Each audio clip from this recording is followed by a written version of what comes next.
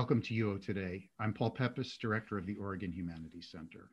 My guest today is Maddie Burkert, Assistant Professor of English and Digital Humanities at the University of Oregon. Burkert's research interests include cultural studies, digital humanities, drama and performance studies, gender and sexuality studies, Renaissance and early modern literary studies, restoration and 18th century literary studies. Her monograph, Speculative Enterprise, Public Theaters and Financial Markets in London, 1688 to 1763, has been published today by the University of Virginia Press. Thanks, Maddie, for coming on the show, and congratulations on the publication of your book. Thank you so much, and thanks for having me. So what led to your interest in early modern Renaissance and 18th century culture, performance, and literature? How did you come to that area of specialization, those areas of specialization? Yeah, it's kind of a roundabout way. I think a lot of the time in literary or historical studies, people will be primarily interested in a particular time period or cultural moment, and then sort of choose their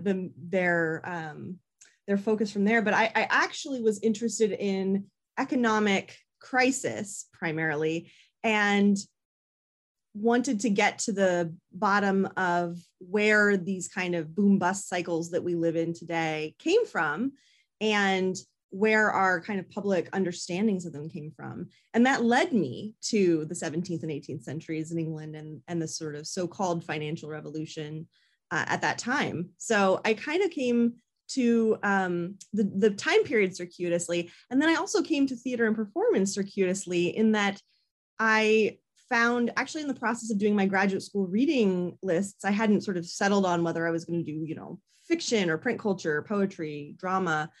And it was in the process of doing my breadth exams that I sort of figured out that the theater was really where these ideas were worked out in the public psyche. So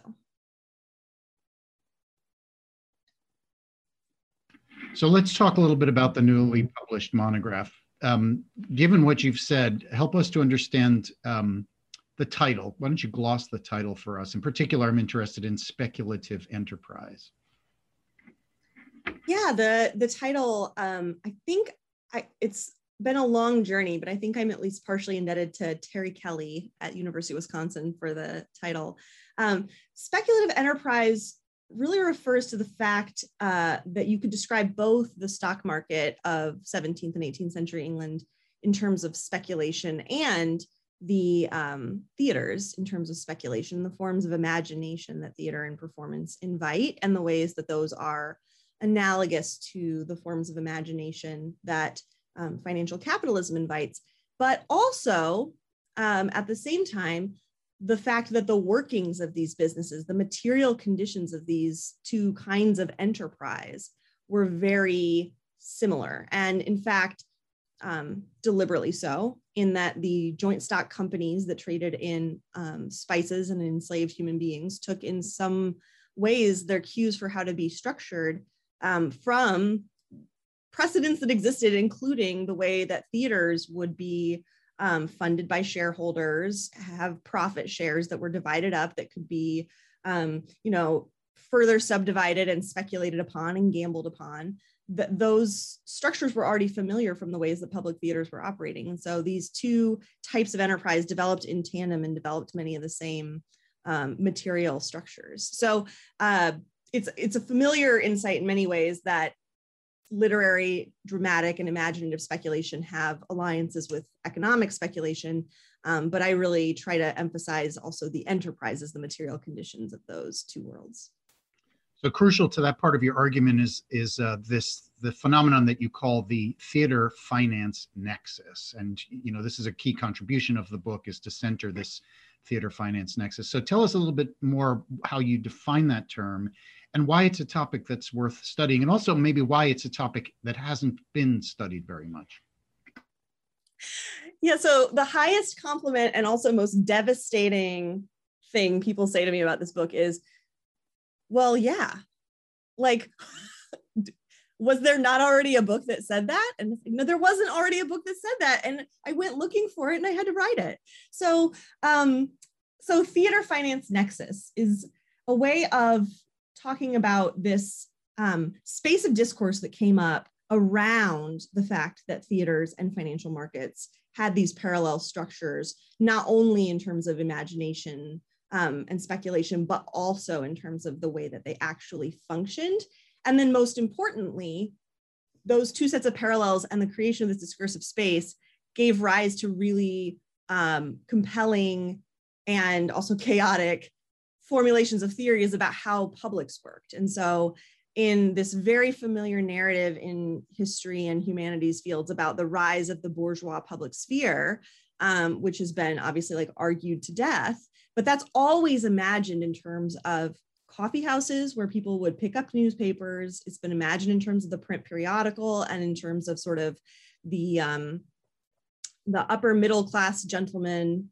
You know, it's been imagined in terms of masculinity, in terms of propertyness, in terms of urbanity, in terms of all of these kinds of associations we have with what it meant in the early modern period for people to get together and hold debates and hold their government accountable. And what I show is that really, in terms of theorizations of the public, one of the most vibrant places we can look is the theater. And we notice this only really fully if we pay attention to how the theaters were being imagined in terms of the way financial publics were forming at the same time. Like it's this moment where these two kinds of publics are imagined together that enables all of these much more vibrant theorizations of what it means to be public that have a lot more in common with, you know, 20th and 21st century theorizations about you know, counter publics, queer counter publics, for example, in the vein of Michael Warner. So, so that's the idea of the theater finance nexus.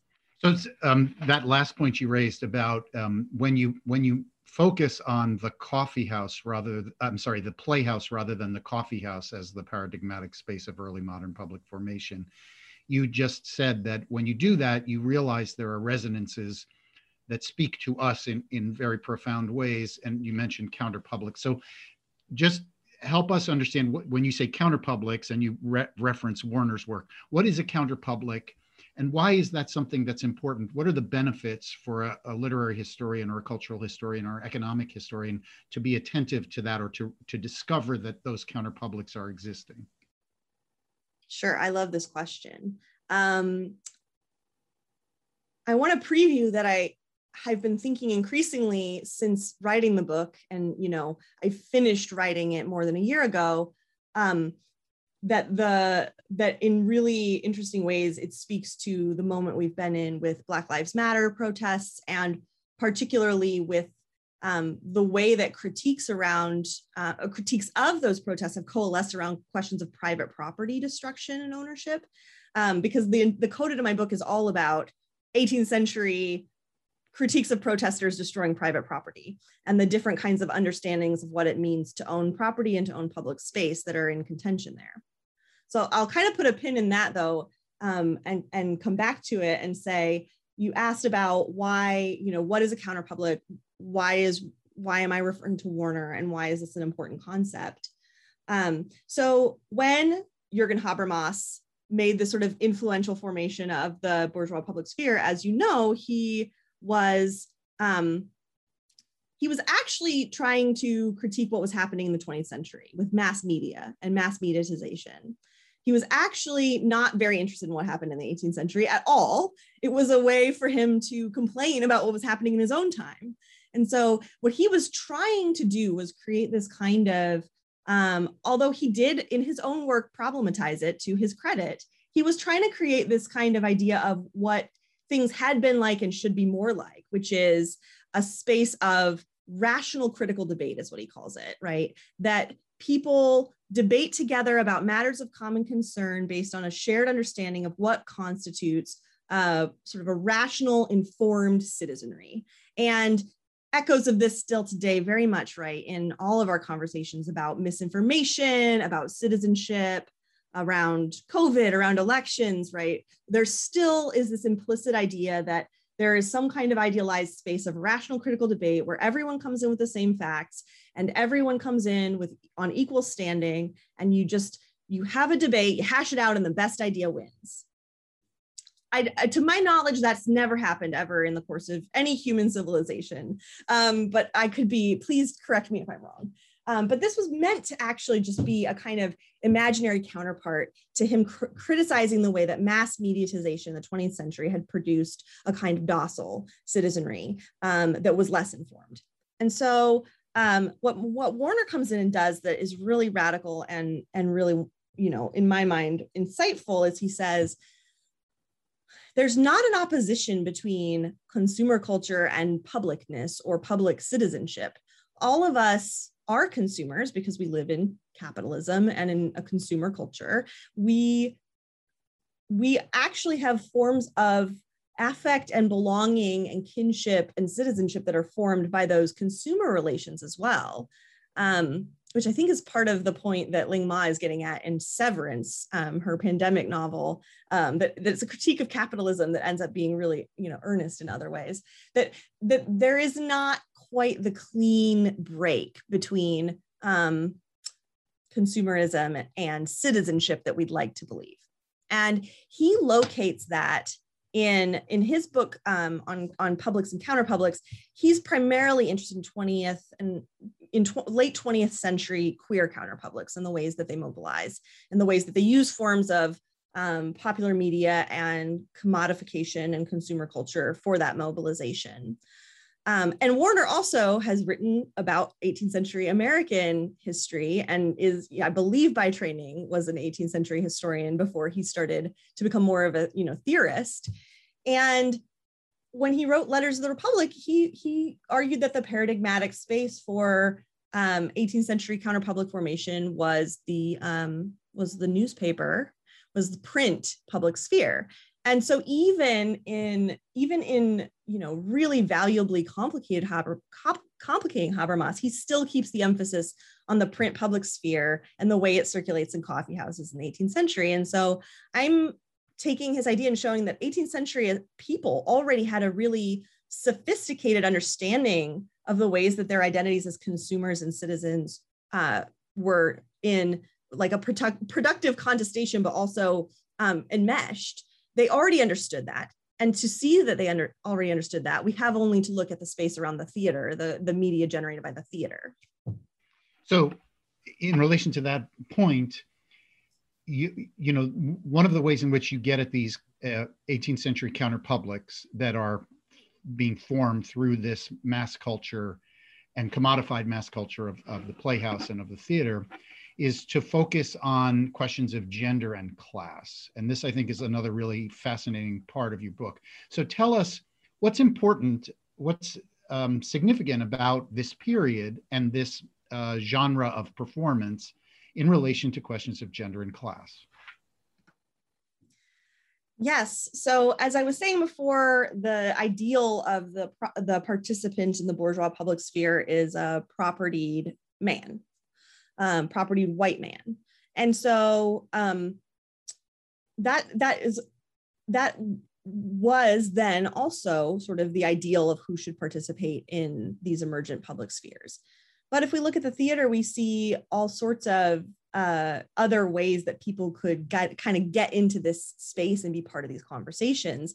And that the theater allowed that in ways that other forms of media didn't always enable. So for example, it was easier for women to become playwrights in the 18th century than it had been previously, although it was still quite hard.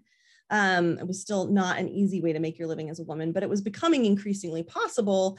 And whereas when the theaters first reopened following the Civil Wars in 1660, the women who wrote for the stage then were accused of essentially being sex workers rather than cultural workers. By the beginning of the 18th century, it's increasingly possible to imagine a woman writing professionally for a reason other than attracting clientele to her brothel. So, and so we have people like Susanna Saltlever, who's the playwright that I talk about in the third chapter of my book, who become very savvy at manipulating the way that the theatrical market works. And also at using plays to intervene in broader debates over how theaters work, how stock markets work. And so when women at this time, obviously, were not able to vote, and in fact, working class men were not able to vote, people of color were not able to vote, like very few people were able to vote. she was able to actually have, set forth really sophisticated political and economic ideas through her drama, and also through the ways she enacted her agency as a woman writer. So that would be one example. And then, as I mentioned, the Coda talks about what were called the half-price riots in 1763. And this was basically, these were a series of very, riots were very common in the theater this time. They happened all the time. But these were particularly notable ones because they pretty much, the protesters pretty much, by all accounts, really destroyed the theaters so that they had to close for a period of time for repairs. And the people participating in those riots were angry because ticket prices were being raised, basically, and they felt they were being priced out of shared cultural experiences. And when people who opposed these riots wrote critiques, they insistently emphasized the protesters' class status as being working class or middle class. They repeatedly emphasized their ethnicity. The Irishness of some of the people leading these protests was at stake. And gender and class and ethnicity became really, really central to who was positioned as having a right to a voice in how this public space worked. So in addition to being a scholar, as you've made very clear, of early modern and 18th century literature and theater, you are also an expert in digital humanities. So the first thing is, tell us how you define the field of digital humanities, or is that something that you can do for us? Well, it's the eternal question. What is digital humanities? I think that for me, the core of what digital humanities is it is a methodological as well as kind of theoretical and practice-oriented space where we can work through both what the effect of computational technologies is on humanities research and teaching, and how humanities research and teaching can and should contribute to or talk back to our discourses around the rise of computational technologies. So that's a wonderfully concise definition. I'm very impressed. So let's put some flesh on that definition. So you are the principal investigator of the London Stage database. What is that? And tell me, if you can, how it does this bidirectional thing that you've just described. Sure. So the London Stage database is a searchable database of information about, I think at this point, it's about 52,000 plus performances recorded as taking place in London between 1660 and 1800. And the source for these reference entries is a 8,000 page reference book, The London Stage, 1660 to 1800, that was published in the middle of the 20th century. It was turned into an early form of the database in the 1970s, like on a mainframe computer stored on magnetic tape. Subsequently lost. I worked with my team to recover it and then sort of revitalize it and create a modern relational database of the kind you would expect, where you can do like an advanced search and look by, actor or role or title or date or any of those kind of parameters you would expect, and uncover a page for a theatrical event that you can see the reference book page, you can see the information we've pulled out of it, and you can kind of explore information about that particular event. And I say event because a night at the theater wasn't just going and seeing a play. We think about, I'm going to go see this play, but a night at the theater was about musical interludes and acrobatics and short little plays that were in between the acts of the main play, and a little play before the play and a little play after the play, which is why people would pay good money to get in halfway through the show. And that was the ticket prices. The half price riots were the ticket prices for half price admission at the middle point were being taken away. So it was really kind of like a multi-part extravaganza every night at each of these theaters. And so these events that you can pull up really give you information about this, much wider, more textured kind of cultural experience that people had, as opposed to just the title of the play. So that, in terms of how that reflects this kind of bi-directional movement. So the fact that this is now a database is incredibly just like functionally useful for 18th century theater scholars.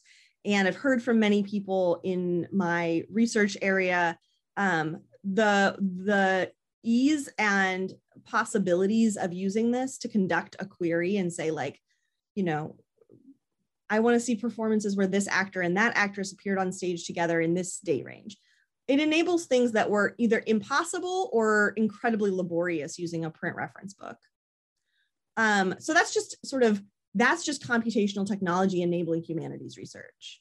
But I've also tried to design the database in a way that speaks back to aspects of our technological culture that we often take for granted. So when we look at a database interface, we think about the information that we get back from it as having a kind of solidity or authority, perhaps not being as grounded in messy human experience and bodies and choices as it actually is. And so if you go to one of these event pages on the London Stage database, you not only see the reference book page that we scanned, or actually that Google Books scanned, and that we've included that reference book page, we've included all this data, but it's actually in kind of like a little gallery where you can circle through different images. So there's the image of the reference book page, and then there's an image of what the data that was recovered from these like ancient floppy disks looked like. And then there's another version of it once we had run it through our cleaning program. And then you can see another version of it once we've run it through our parsing program. So you can watch it, how the sausage gets made, and you can see the choices that we made along the way. And then also, for example, when you run a query in the database, so you run a search, there's a button that allows you to see what that search looked like once it was translated into code. And if you are, literate in code languages, and this is, using SQL, so it's English, you just have to know how to follow the logic of it. But if you are able to follow that logic, you can see all kinds of assumptions we made. Weight this property more than that property. Value this when you're doing a relevance. When you're sorting by relevance, what does it mean to be relevant? Well, it means that this parameter is weighed this way and that parameter is weighed that way. So we try to, at every stage, help people to kind of question the assumptions they might come to, a clean, shiny database interface with, and show them how deeply messy and human everything underneath it really is. And that's not just the case for my database because I'm a humanities scholar, it's the case for all the databases we're encountering all the time. So you are, among other things, it's very clear that you do many things, but one of the things that you do is that you're a teacher, and you're in fact an award-winning teacher, and you've gotten an award for a class that is a class that tries to bring together 18th century literature and digital humanities. And the class was called Haunted by History, the Deep 18th Century. Tell us a little bit about that class. Yes, that was a master's level seminar that I taught at Utah State University when I was on the faculty there. And that class, we traced sort of mini arcs of adaptation around particular texts. And the inspiration for the class was the musical Hamilton and the way that it uses a bunch of archival documents and texts and sort of remediates them. If you start to list all of the archival documents referred to or like have actual songs made about them in that musical, you realize what an intense sort of remediation of the archive it is. And so we talked about Hamilton, and then we sort of did these other arcs. So for example, we read Robinson Crusoe by Daniel Defoe. We read a later 18th century adaptation of it called The Female American. It is a Robinsonade. It's an imitation of Robinson Crusoe, but the protagonist is a woman and is half white, half Native American, and it is really intensely interested in questions of gender and race and how those are at play in Robinson Crusoe and how those dynamics affect the story. And then we read Coetzee's Foe, which is a post-colonialist retelling that is also really interested in gender dynamics. So, and that's, 20th century. So we trace this kind of long arc of how Robinson Crusoe functions and gets spoken back to. And each of these arcs that we did was kind of modeling what the students then did in their final projects, which is they created a digital exhibition using a program called Omeka, where they would take objects from special collections, library archives, and trace arcs of a theme or idea or conversation that those documents related to that was still resonant with us today. So for example, one student pulled a lot of documents about the Haitian Revolution, and this was at a time when the then president had said some fairly unspeakable things about Haiti, and he developed this really compelling project where he used the online digital public exhibition space to show how racist ideas about what it means to be enlightened had participated in basically writing Haiti out of our popular histories of the Enlightenment, so that we talk about the American Revolution, we talk about the French Revolution, the Haitian Revolution was happening at the same time and was in many ways more radical and more influential on global history, and yet it's much less taught in, for example, American public schools. And the student was a middle school public school teacher who was getting his master's as part of his kind of ongoing education. And so he then went and took that project and used it to teach in his classroom about this, this revolution that the students had not even heard of. And so that was the idea of the class, is these alliances and conflicts between how we're still living in the legacy of the 18th century. Fascinating. And also just, I'll say as a sideline, a very nice example of why the study of history has relevance for the present. Point that at the Humanities Center, we're often reiterating that point. But we're coming to the end of our time. I think just time for maybe one or two more questions. You're new to the University of Oregon. It's great to have you with us. Can you say what attracted you to the University of Oregon? I am thrilled to be here. Boy, has it been a weird year to start a new job, I gotta say. But I am really delighted to be here for a few reasons. First of all, I think it's an incredible privilege to be to have the job title of Assistant Professor of Digital Humanities. So very few institutions really are so committed to this area that they're willing to put it in the title of a tenure line position. And so to have that kind of institutional support to do the digital part of my work as a central part of my research profile, as opposed to kind of an extra thing that I do, is an incredible privilege and really exciting. And I also was really attracted to the energy here around digital humanities. The fact that there was a hire in digital humanities is the product of an existing culture of excitement around this area here, and the work of people like Heidi Kaufman and Tara Fickle, who've been really building this area for many years. And I also, really appreciate the emphasis on questions of social justice in the digital humanities here, questions of disability access, of race, and indigeneity. And there's just a lot of emphasis here on how digital humanities, which can sometimes be perceived as, strangely, while new, also kind of old guard, that it really can be part of the ways that humanities research is pushing forward. So I was really excited about that. And then I just have to say, as a side note, that the Pacific Northwest has always been my favorite region of the country. And the opportunity to live amongst the things that grow here is just spectacular. Maddie, on that wonderful note, I want to thank you so much for taking the time to speak with us today. It's been a fascinating conversation. Thanks so much for telling us about your amazing work and your teaching. It's been a real pleasure. Thanks so much for having me. I've been speaking with Maddie Burkert, Assistant Professor of English and Digital Humanities at the University of Oregon, and the author of the just today published Speculative Enterprise, Public Theaters and Financial Markets in London, 1688 to 1763. Thanks so much for watching. you.